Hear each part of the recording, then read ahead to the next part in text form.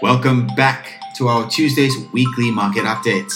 This week, we'll be talking about Dwack, a Donald Trump social media company that has risen in price massively. We'll be also talking about InsurTech, a company called Hippo, and what they're doing to disrupt the insurance industry. Intel is a good topic this week as well, as they fall short of their expectations. And lastly, man, we talking about Tesla all the time. We can never get rid of them. Stay tuned.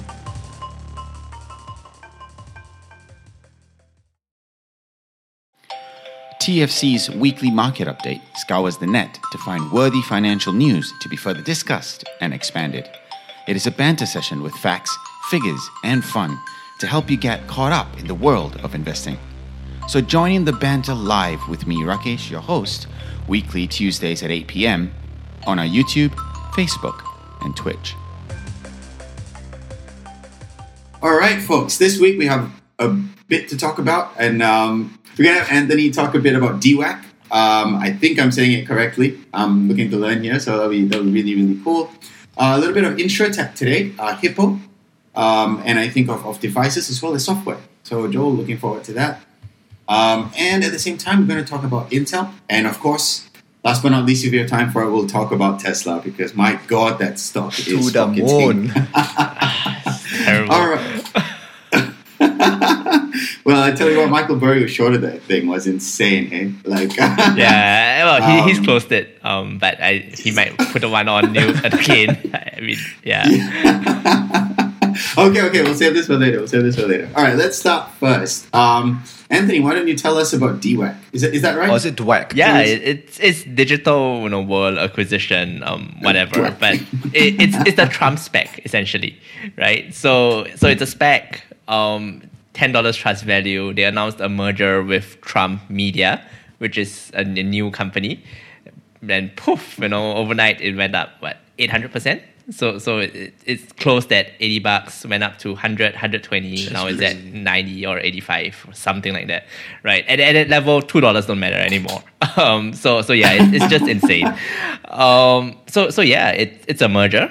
It's interesting because and what I found really interesting about it was, I'm a traditional guy, right? So I like earnings, and you go to growth and you like sales and revenue. And if you go earlier than that, you like, pre-sales, I like the product. This is a pre-product company. So all they are merging with is a company that has said, I'm going to be a social media website backed by Trump. And that is now an enterprise value of $800 billion? That's insane. No, sorry, $800 million, right? So, and it's pre-product. You don't know what's going to happen except that Trump is backing it. So can we like assume that most of the people are actually just pumping this because of Trump, just because it's Trump? Feels like it, right? It's his brand power. He puts his name to something and people buy it. What's also interesting? Is this their way of like, I supported Trump during the election. Now it's my time to show him what I really support, and then but he doesn't get the money, right? Yeah. The way a spec works is that the acquisition price is fixed. So all this money isn't going to Trump. It's just going somewhere else. But yeah, in a great sign of investor confidence, this spec also didn't have a pipe. So normally specs have what's called a private investment in public equity. It's where the institutional shareholders come in and they just buy up the stock and be cornerstone investors. This spec had none of it. It's zero. Hedge funds have come out and said, I'm selling, and I'm sold. I'm just out. Whatever I can sell, I have gone out of it. So, but the price is still there, right? It's still $85, I think, pre-market today. So fantastic. But yeah, I think just wanted to put on the radar the new thing now, pre-product companies. We should all get on it. That's crazy. Okay. Jesus. Okay, so they don't have a product, but they said they're going to be a social media company for Trump Media. They are going to be the new Twitter, Facebook, and Amazon all rolled into all one. Combined. Oh, right. Amazon. Yes, all combined. Essentially, they are, FANG, they are just going to be the new FANG, except that they are one company and it's all run by Trump. Oh, sorry. That's a bit unfair. They do have a product. They rolled out, I think, a beta social media platform, which was immediately said that was plagiarized from an open source code. And the name of the open source company is on it, right? So on certain of the error What? messages. So they have a product. Yes, it's just copy. Oh man, actually, I'm very curious. Does the US have like a anti-monopolization rule? Sort of like a company cannot be too big, if not, you have systemic failure kind of thing. So essentially, if Trump wants to be, the one-stop shop for everything, isn't it, too big? Do they even have this rule in the first place? I'm not very sure. I think they do. All right, there's competition law generally, and you can be monopolistic. You just that once you're a monopoly, you can't do a lot of things. But I think that really just places a lot of faith that they'll get there. I don't know. A lot of very interesting things. So if you look at their disclosure. Again, Specs quite famously have 5-year projections. Everybody makes $1 trillion in 5 years in revenue, right? Their disclosure has no dollar signs at all. It doesn't talk about money, right? It doesn't talk about how to get there. It's just words it just now. Literally says, I am going to make this like this. It's just words and a quote by Trump, right? It doesn't show... Well, maybe the quote by Trump is effectively dollar value, right? Because they're associated money. But it's fantastic, right? Because if you are a shareholder and you buy into this, you can't sue them for fraud. They have nothing. They didn't make you any representation that you relied on. So, yeah, it sounds a bit crazy, but it could really turn out. It could turn out to be really very smart. Wow. I think this one we'll just have to wait and see, right? But from what we understand, that if I can just summarize this before moving on, is that they have put Trump on themselves, gone through a spec and listed it, but their software, which they currently apparently have, is not even their code because it's an open source code. So effectively, if you look at their fundamentals, well, firstly, maybe we shouldn't be talking about fundamentals, but if you look at they have no game plan, they have nothing except for the fact that Trump's name is on it, and that's why it's skyrocketed. Yeah, and I think Trump is slightly slighted, so he wants to renegotiate a deal with the spec to get a bigger cut of it. Now that it's worth 800 million instead of 80, so I think good for him. But yeah, it's amazing. Would you guys actually a keen spec to like a meme stock? Because most of it is hype. Right, it's only within that first, few weeks kind of thing. Everyone's like so excited. Oh my god, yes! Then they're going to put money inside, and they hope that it flies to the moon. But I mean, if you look at the statistics, right, majority of the specs don't actually perform very well after a while. I know after the hype dies down, it's sort of like it's just plateaus kind of thing. True. I mean, we'll see a bit more with I think Grab is trying to go through spec into listing, right? So I think that really depends. But I think you're referring to non-fundamental stocks, right? Because, like, for example, a meme stock has got nothing backing it. In this case, I would dare say that there's nothing backing this right now. Right? No code, no nothing, no game plan on where they even want to be. Yeah, so for me, that's the worry, right? So definitely, I do see it dropping. I don't know though. Like I mean, just looking at GameStop, right? You would, I think most people, if you put hand on heart, would say it's separated from fundamentals. But would you dare to short it? That's a good question. Okay. But that one has got a no. But that one is completely different to this though, because that one was against the VCs, the people that actually shorted it, and GameStop rose because of the power of individual investor. This has got nothing to do with that. This is like, I've got Trump's name, put money in it. But you have the power of the 49 or the 51 whatever % of people who voted for him as president. I think it was 49. And I don't know if we are going to discount their power enough, especially for such a thinly traded spec, to say, oh yeah, we will short it in 6 months. This will all go down the drain. It might be that it actually retains its value, right? So relatively interestingly, I was thinking, and this was like 2 minutes of my time, just how I would play this, right? Because it was like, oh yeah, short it, sure. But it's like, oh, maybe not. It's a meme stock. I'm scared. So I wanted to do a volatility play, essentially, right? It either goes up crazy or it goes down crazy, and either way we win money. And so there's this strategy called a straddle, and it's terribly expensive now. So it's 85 pre-market. If you want to buy an $80 put that expires next month, it's going to cost you $30. Okay, how does the straddle work again, Anthony? So you buy a long put that's slightly out of the money. So essentially, if it's 85 now, you are betting that it's not within 80 or 90 at the end of the period of a period. If it goes out of that, you make money. It's just a matter of how much. If it doesn't go within that, you lose all your money, right? So it's literally a bet, I would say, and obviously not investing advice. But this is. And the options are crazy, right? It's $30. So if you want to buy an $80 put, right, that means that it has to go below $50 in a month before you even start making money. And that's just a crazily high price. I was like, oh yeah, I could throw 5,000 at this. Then I did it. Looked at it. I was like, oh wait, I'm not going to make money. Forget it. Like that's one of life. So even options plays are terrible for this. Jeez, we have Anthony here dabbling in options. Man, I'm too conservative to even talk about that. As soon as I learned it, I was like, as soon as I learned what an option was, I was like, my God, this is crazy. But our listeners that don't know much about options and so on, please let us know. We're happy to explain a bit more about it if you'd like. But if not, just Google it. I'm sure you can get it, a few different plays, a few different techniques around there. Awesome. Thanks for the great opening. I think just realizing how irrational investors are, right? It's really hard to even just rationalize these sort of things. But you can't make money when you're rational, so why bother? No, I know. Yeah, what was it? I should have put money in Shiba Inu, right? Was the last week that we saw? Who would have been millionaires? Terrible. All right, guys, let's move on. Joel, you got something for us, speaking of specs. So this company I want to talk about today is actually Hippo.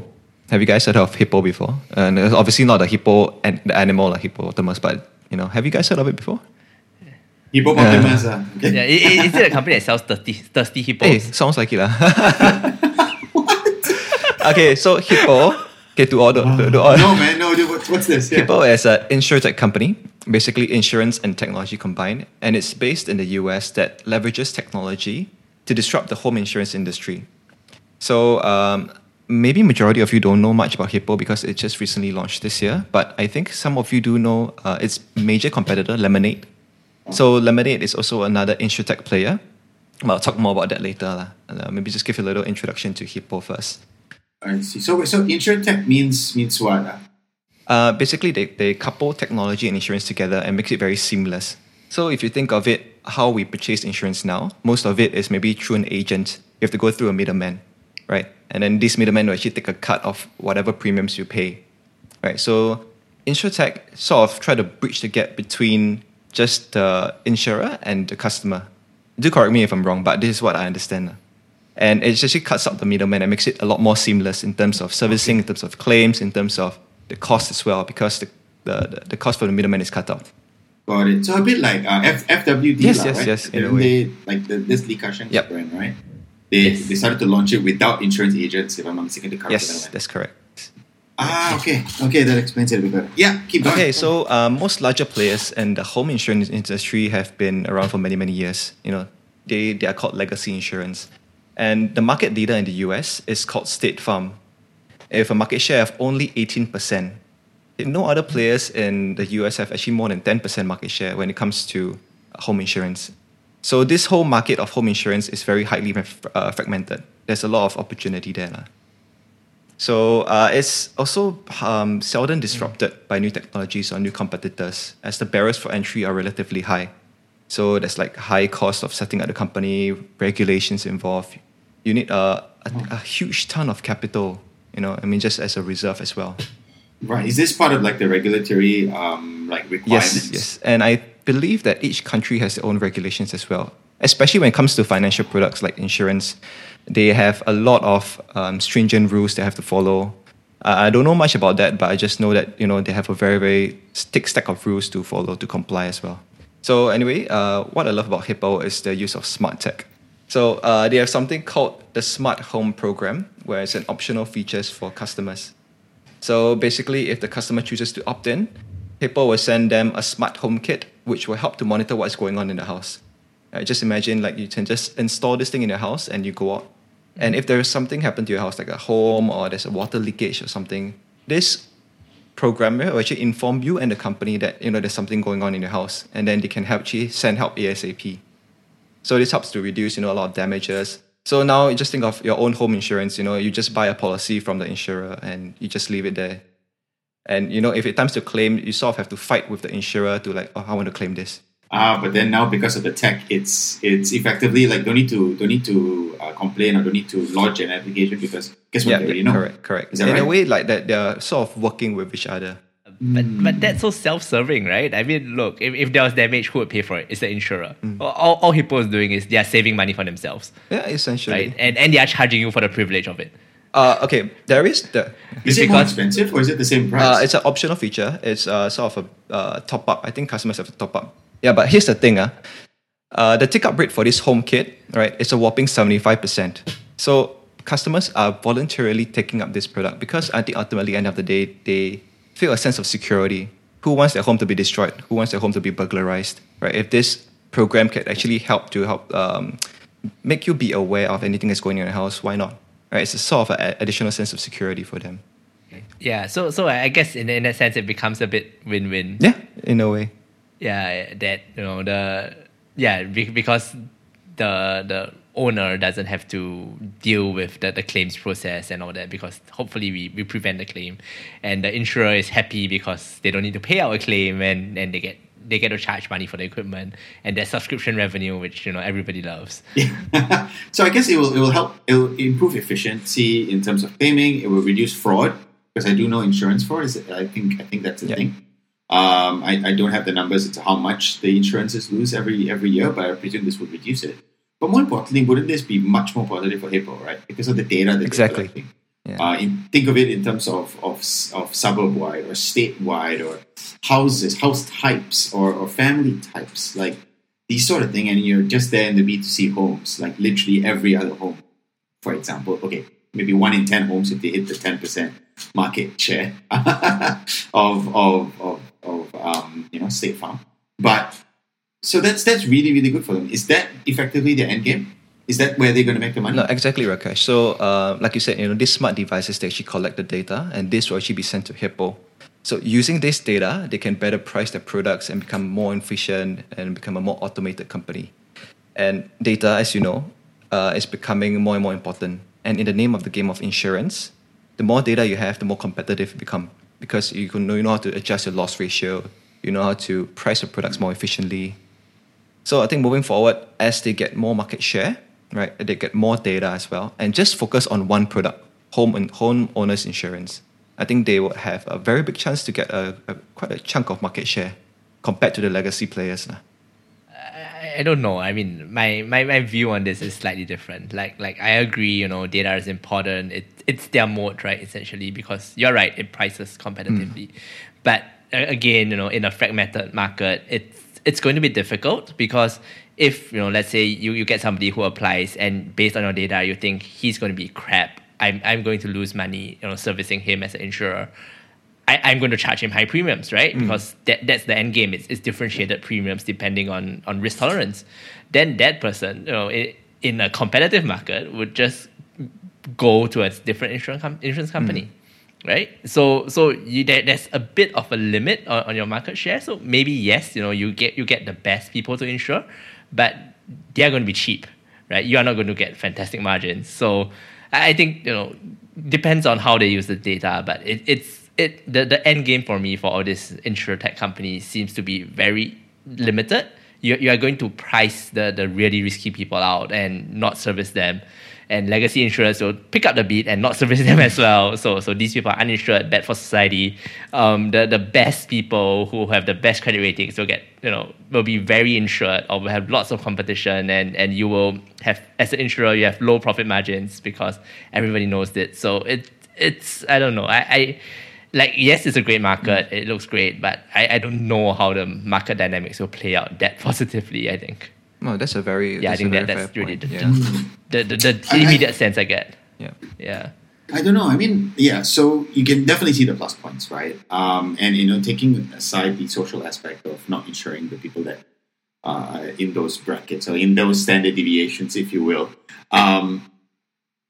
It's a good idea, right? For me, the biggest issue is insurance in general. Because of all the regulations in most countries, they need to have X amount in balance sheet. They need to have all these different laws that they need to comply with and apply to. And for me, that is the biggest worry, right? That's why I guess I'm afraid to move towards there. Because if something were to happen, then they would have to pay out. And just looking at some numbers, right now, the average premium per policy is negative 1,200. Is that right? Or is it 1,200? Okay, sorry. Average premium per policy is, on average, 1,200, not negative. Which is quite high, because if you look at Lemonade, it's somewhere around $213. This is for Hippo. So how would Hippo then... Yeah. Yes, so 1,200 was Hippo, whereas Lemonade was 213 in terms of average premium per policy. So is this effectively $1,000, I presume USD here? Is that device? Okay, so I haven't really gone into detail or what's on exactly very different? Their loss ratio yet, but I do understand that last year, 2020, there was something called the Texas freeze, which caused, I think it's an electricity shortage, which caused, I think, a major, it's a catastrophic event. So insurers, during that period of time, they had a lot to pay out, which includes Lemonade as well. So their loss ratio for last year, I think, was 100%. And loss ratio is basically what you pay for the premium divided by the claims that's paid out. No, the claims that's paid out divided by the premium that you pay. So if the premium is $100 and the insurer pay $150, it's $150 divided by 100. So the loss ratio is 150%. Yeah. And technically for insurance company, you want a lower loss ratio as possible. For Hippo, I think they went through the same thing as last year during the Texas freeze. That's why their loss ratio was so high. And for their risk itself, I believe that they're only holding 10% of the risk, whereas the other 90%, they actually switch it to a reinsurer. So the reinsurer will actually hold 90% of the risk, and Hippo will actually hold only 10% of risk. Yeah. Okay. So it's the standard CDO. They're just becoming an originator, I think, and passing it off, which is fair. Yeah. And I do have to say that they are still a relatively new company, and although Hippo did achieve a 100% growth rate the past year, analysts still expect that they will not be profitable until 2025 onwards. Thus, this is a long-term play, but definitely this is something on my watch list. Yeah. Just nice, their spec projections and at the 5 year. Oh, yeah. Yeah. Right? 5 year mark. Yes, I got forecast and the 5 year mark. That's true. Yes. Just nice. The year the forecast and that's the year that Until we do it next year again, right? Then it'll be another 5 years. Oh my god, okay. But so that means they didn't have a good year. How was their stock price been? These guys are public, right? Just a question. So I think they went public this year. Yeah. This year, through a SPAC? Through a SPAC. Yeah. So their stock price, if you guys see, is a bit daunting. Yeah, it's actually 50% down from its high. I mean, SPAC price when they come out, I think they were about $10 or $11. Now, Hippo's price is about $4 plus, if I'm not wrong. Right.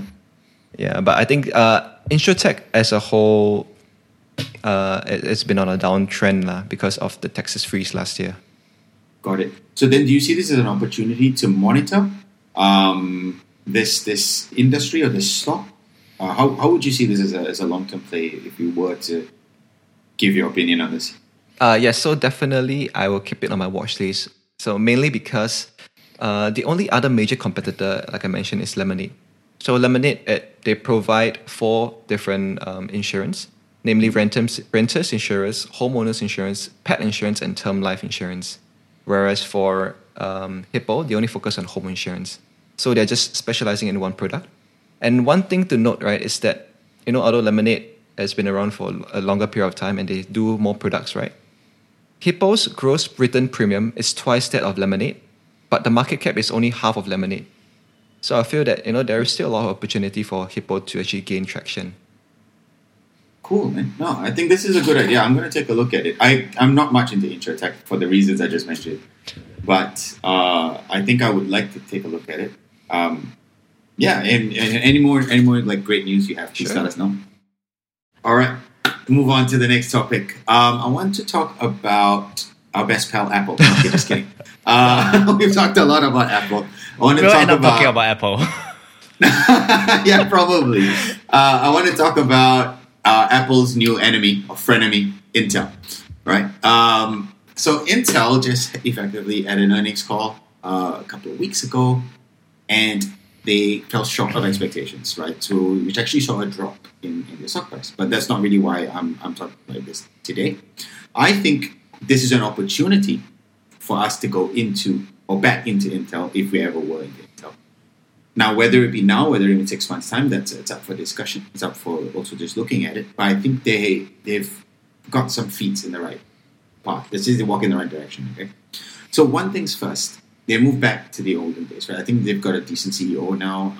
I believe he's been working at Intel since he was 18. And he's just literally risen up the ranks, which I think commands biggest respects, especially nowadays, where 2 years in a job is considered very long already. Strawberries. Right, so that's... Yeah, I know. Yeah. Hey, you and I are the same age, so I'm just saying. Yeah, and I've quit jobs like every 2 years quite consistently. So you're calling I shouldn't be throwing yourself stones. Yeah.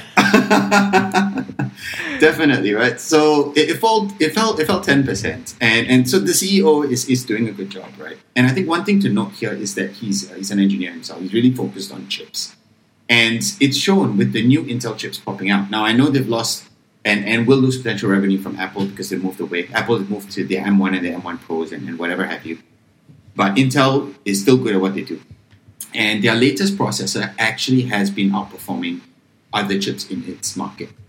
So I think that's a really good step in that direction. Most importantly, we know the issue now with the semiconductor crunch and all of that. And what Intel wants to do is actually build plants by 2024, 2025, so that they're making it their own and they have more supply and they have more of these plants to address the upcoming demand, which we all can see in EVs and almost everything, right? Yep. Now, clearly, InsurTech also will need these chips. So. Yes. So I think, with these sort of things, and then as they internalize this entire logistical process, they could increase their margin, and they should increase their margins in doing what they do best. So I see this as a 3-4 year old play in terms of looking at Intel, looking at what they do. It is hardware, it is fundamental, it is effectively a really old company in that sense, and a giant at that. What do you guys think? I mean, I don't like new companies and I don't like old companies, so it's just difficult. Yeah. Who do you actually like, Anthony? Facebook. I like evil companies. Right? We'll talk about that. I think there's, it's difficult, right? So yes, 12 Gen chips, fantastic, but I don't know. And of course, I think that compares to the new Apple M1 chips. I don't know how AMD is responding, right? So in that sense, we have seen Intel blow the tech lead.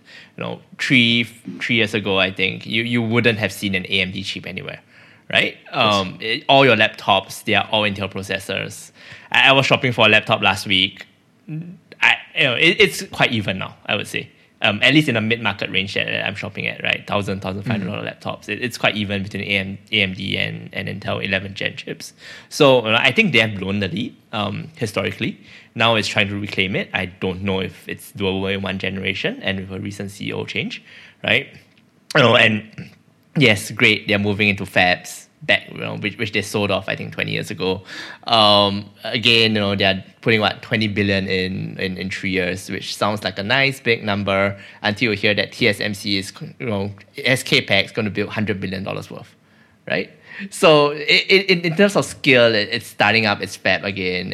In terms of the technology of the chips, there's a lot of people are doing their own chips now. So they have lost market share there. They have lost their technological lead in the more retail facing space. So I don't know if this is enough to get it back. I don't believe more people are doing more chips, right? It's the same people doing the chips.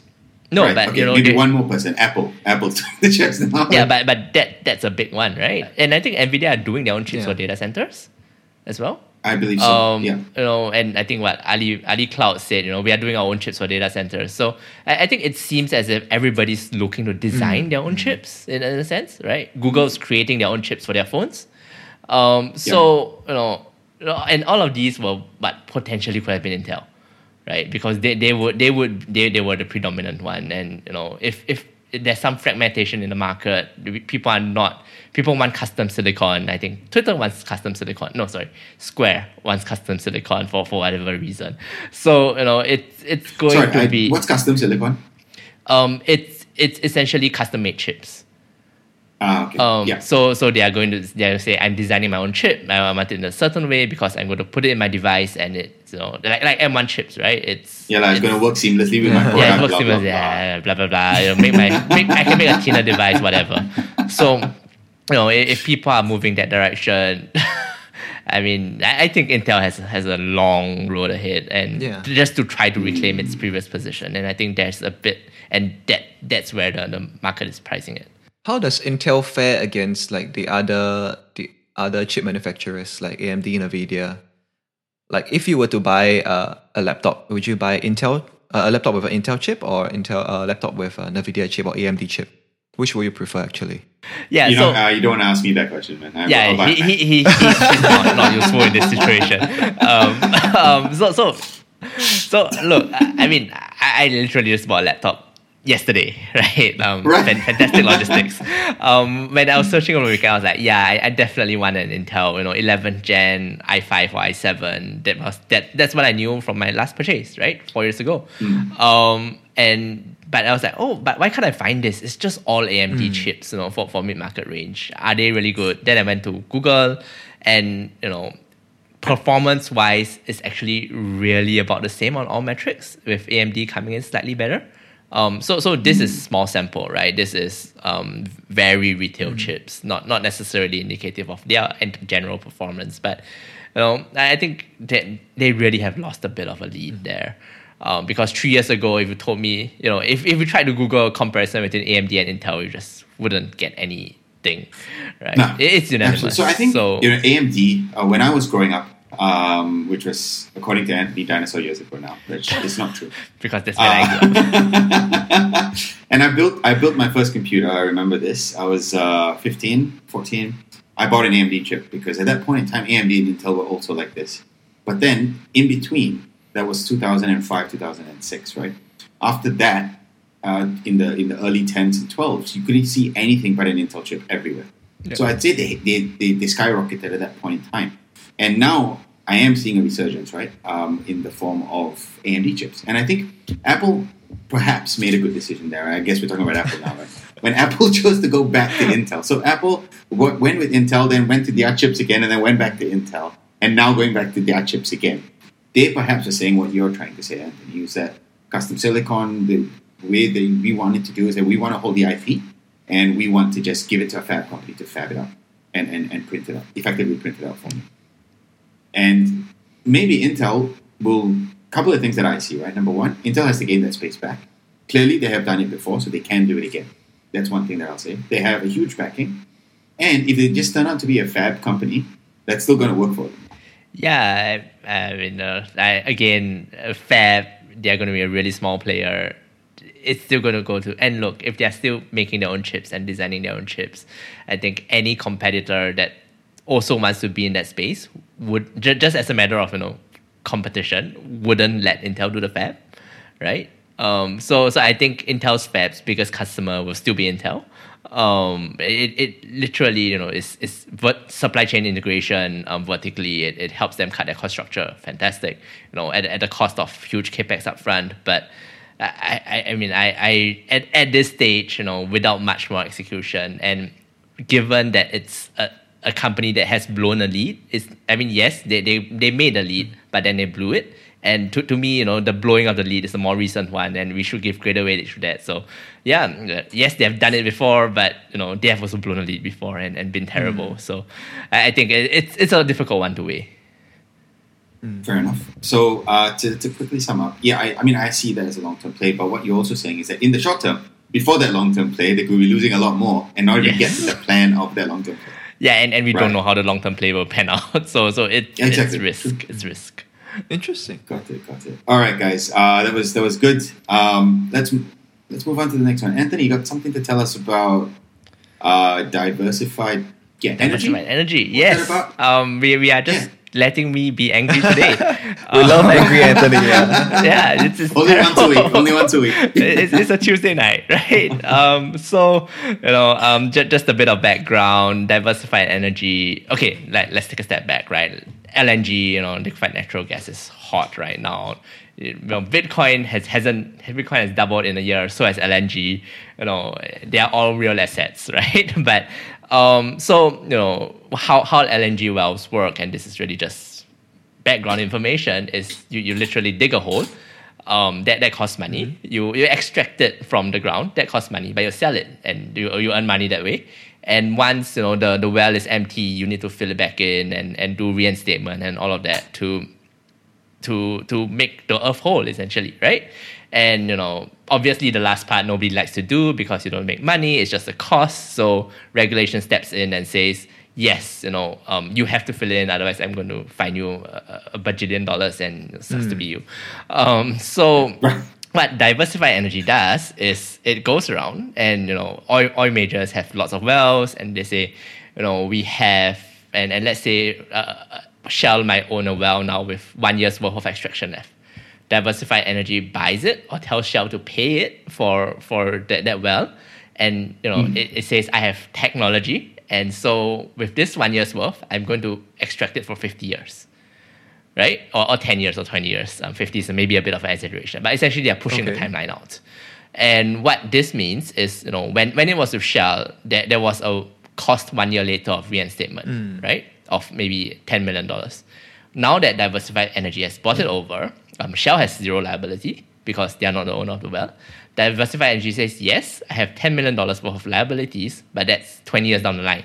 So discounting back, I have a $5 million current obligation, right? Just because, and this is brilliant financial engineering, right? It's cost that was supposed to be in 1 year, 10 years later, 20 years later, it's a small value, nobody cares. And that's great. It's good business. Shell is happy because instead of a $10 million liability, they might have got some cash, or they could even have paid, Diversified Energy to get rid of it. Take me back a little, right? They dig the hole. Yep. Then they're supposed to fill it up. Yes. Now, before that time is up, so maybe they've got 1 year's left of oil or gas, whatever's in there, they sell that plot of land to Shell. No, sorry, Shell sells it to Diversified Energy. To Diversified Energy. Yeah. Great. So then Diversified Energy will take that 1 year's worth of gas that they apparently have in this plot of land and turn that into 10 years worth of gas. No, so let's say it's 10 cubic liters worth, right? And Shell would pump it out normally in a year because they need it for business. Diversified Energy just says, no, I don't really need it for business, so I'm going to pump 1 liter a year over the next 10 years. Right? So it doesn't magically increase the gas. But what it does is just delaying it. Delaying it, which is good financial engineering. I think it's great. I love financial engineering and evil companies. But what is egregious to me here is that in that 10-year period, right, that the well leaks methane. So the whole reason behind filling it up is the empty wells or close to empty wells leak methane, and that's carbon emissions, and that's all bad, right? And we have a climate crisis on our hands, and for a few $1 million, people are doing this. Great, very smart people are doing this, but it's bad for the environment. Do we really want to be doing this when it's literally an existential crisis, right? And I think that is the part that this is a bit too evil for me. Facebook, Twitter, fine, right? I can close one eye and deal with it. This is just to do with the environment, a different level. It crosses the line. Wow. Yeah. Okay, I didn't know about this. This is quite interesting. So in this sort of industry, instead of spending the money to cover it up, they would rather sell it to Diversified Energy, for example, and then just say, you take 10 years to do it, then I'll come back in later and fill it up myself. Oh no, so Diversified Energy will fill it in themselves. Right, so Shell, the oil majors literally wash their hands, say, "Yep, it's not my asset," and with this ESG push, it's good for them, right? there's a lot of divestments that they want to do in the polluting space. So this is just a godsend. I think they are more than happy to pay Diversify Energy even just to get rid of it. Do you think the regulators will actually step in? Yeah, that would be my question, right? I don't know. Okay, so Diversify Energy is largely, I think, in the US. That's a very difficult regulatory space, I would say, right? Not to cast aspersions about the mode of government, but I think these are usually state-related laws. So you're going to have to, each state has their own different law. You're going to have to navigate it. You want 50 states to pass the same law. That's realistically in this climate not going to happen. No. So I think it's a bit of regulatory arbitrage here. Obviously, regulators should step in and do something about it. And you can maybe quite their pockets are also lined up, right? Yeah, I mean, okay, well, maybe not, right? They get license fees, right? The states get license fees from all these miners. So it's in their interest to extend life of the well as well. So yeah, it's something that I think it's clear market failure. Regulation should step in as it did originally for the obligation to reinstate, but I don't think it's going to happen realistically, and that's slightly disappointing. Oh wow! So it's sort of like a workaround towards Shell is becoming less, emitting less carbon emissions, blah blah blah. Actually, what they're doing is more evil. But on the PR standpoint, it's better. Look at the numbers; it looks great. And it's not Shell's fault, right? I mean, Shell is doing what it's doing to get the numbers. Yeah, no, but even then, if their shareholders are giving them a remit to be more green, they are becoming more green. They are cleaning it up, right? Or rather, they are getting rid of these assets off their books. It's just going into somebody who is less incentivized than Shell to behave better or behave properly, and that's, I think, a downside of the ESG movement that very, very few people see. Like, I mean, at the end of the day, even if Diversify Energy did not do this, right? Let's think about it, right? Which company do you prefer? Do you want an oil major with the obligation to fill it up, or do you want some random company that promises to fill it up? Like whose promise do you put more stock in, right? I mean, I think it's the oil major, because if they don't, I'll embarrass them, and it's bad PR. So it's mainly because of bad PR. I think they're fine with paying the fine. So I would trust the bigger company a lot more to do the right thing, because they have more to lose. But with ESG, it's just forcing divestment, and that's not helpful. Something because it goes into private hands that you can't tell. Essentially, nobody knows. It's a private company. There's no disclosure. It's just, So ESG not necessarily good. Think about it. So now there's sort of like a moral dilemma, right? Like this company, Diversify Energy, probably maybe have a good business, right? Financial engineering, top notch, but it's harming the environment on a major scale, right? So as investors, if we think that this is company, we already know what's going on with this company, do we still want to put money in this kind of companies? Would you actually put the money in? No, right. This is a step too far. So no. But even though it can have a very good business model, like you can be evil up to a certain but there's a line that has to be drawn. Yeah. Well, it clearly does. Yeah. I mean, it clearly got a great business model. It's going to increase their margins, increase their profitability. You're going to make money. They're going to make money hand over fist. But there's lots of good companies everywhere, right? Let's try to do less harm. Fully let's agree. give our money to Zuckerberg. 100% agree with you, Anthony. Yeah, that's something that we fully agree on.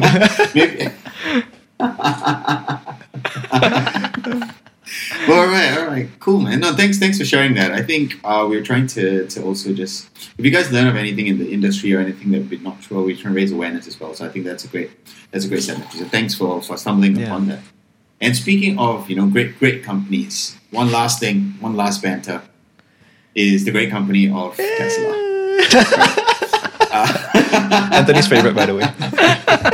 I mean, EVs, we have electric vehicles. Come on, you can't get more carbon neutral than that one. Actually, I don't know whether they are carbon neutral. I don't know actually whether they're carbon positive, right? Because I don't think they are actually. I don't think they are either, because it takes like 7 years of fossil fuels to actually make one battery, and you need to replace the battery in 5 years.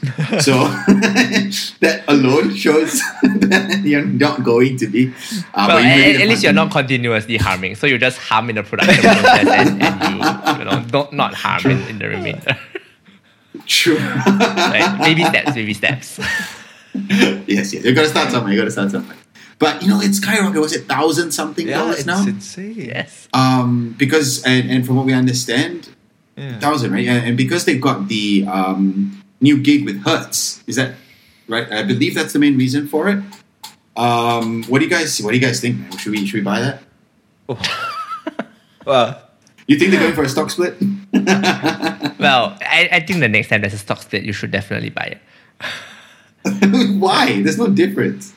Oh, because of volume. No, Look, the last stock split, I literally texted my friend, this is a gamble, it's a cult, buy it, right? And technically I know it's no difference. Financially it's no difference, except that it's a bit more liquid, it lets people buy more shares and people feel happier and greater democratic access, whatever, right? Nobody cares. It's useless.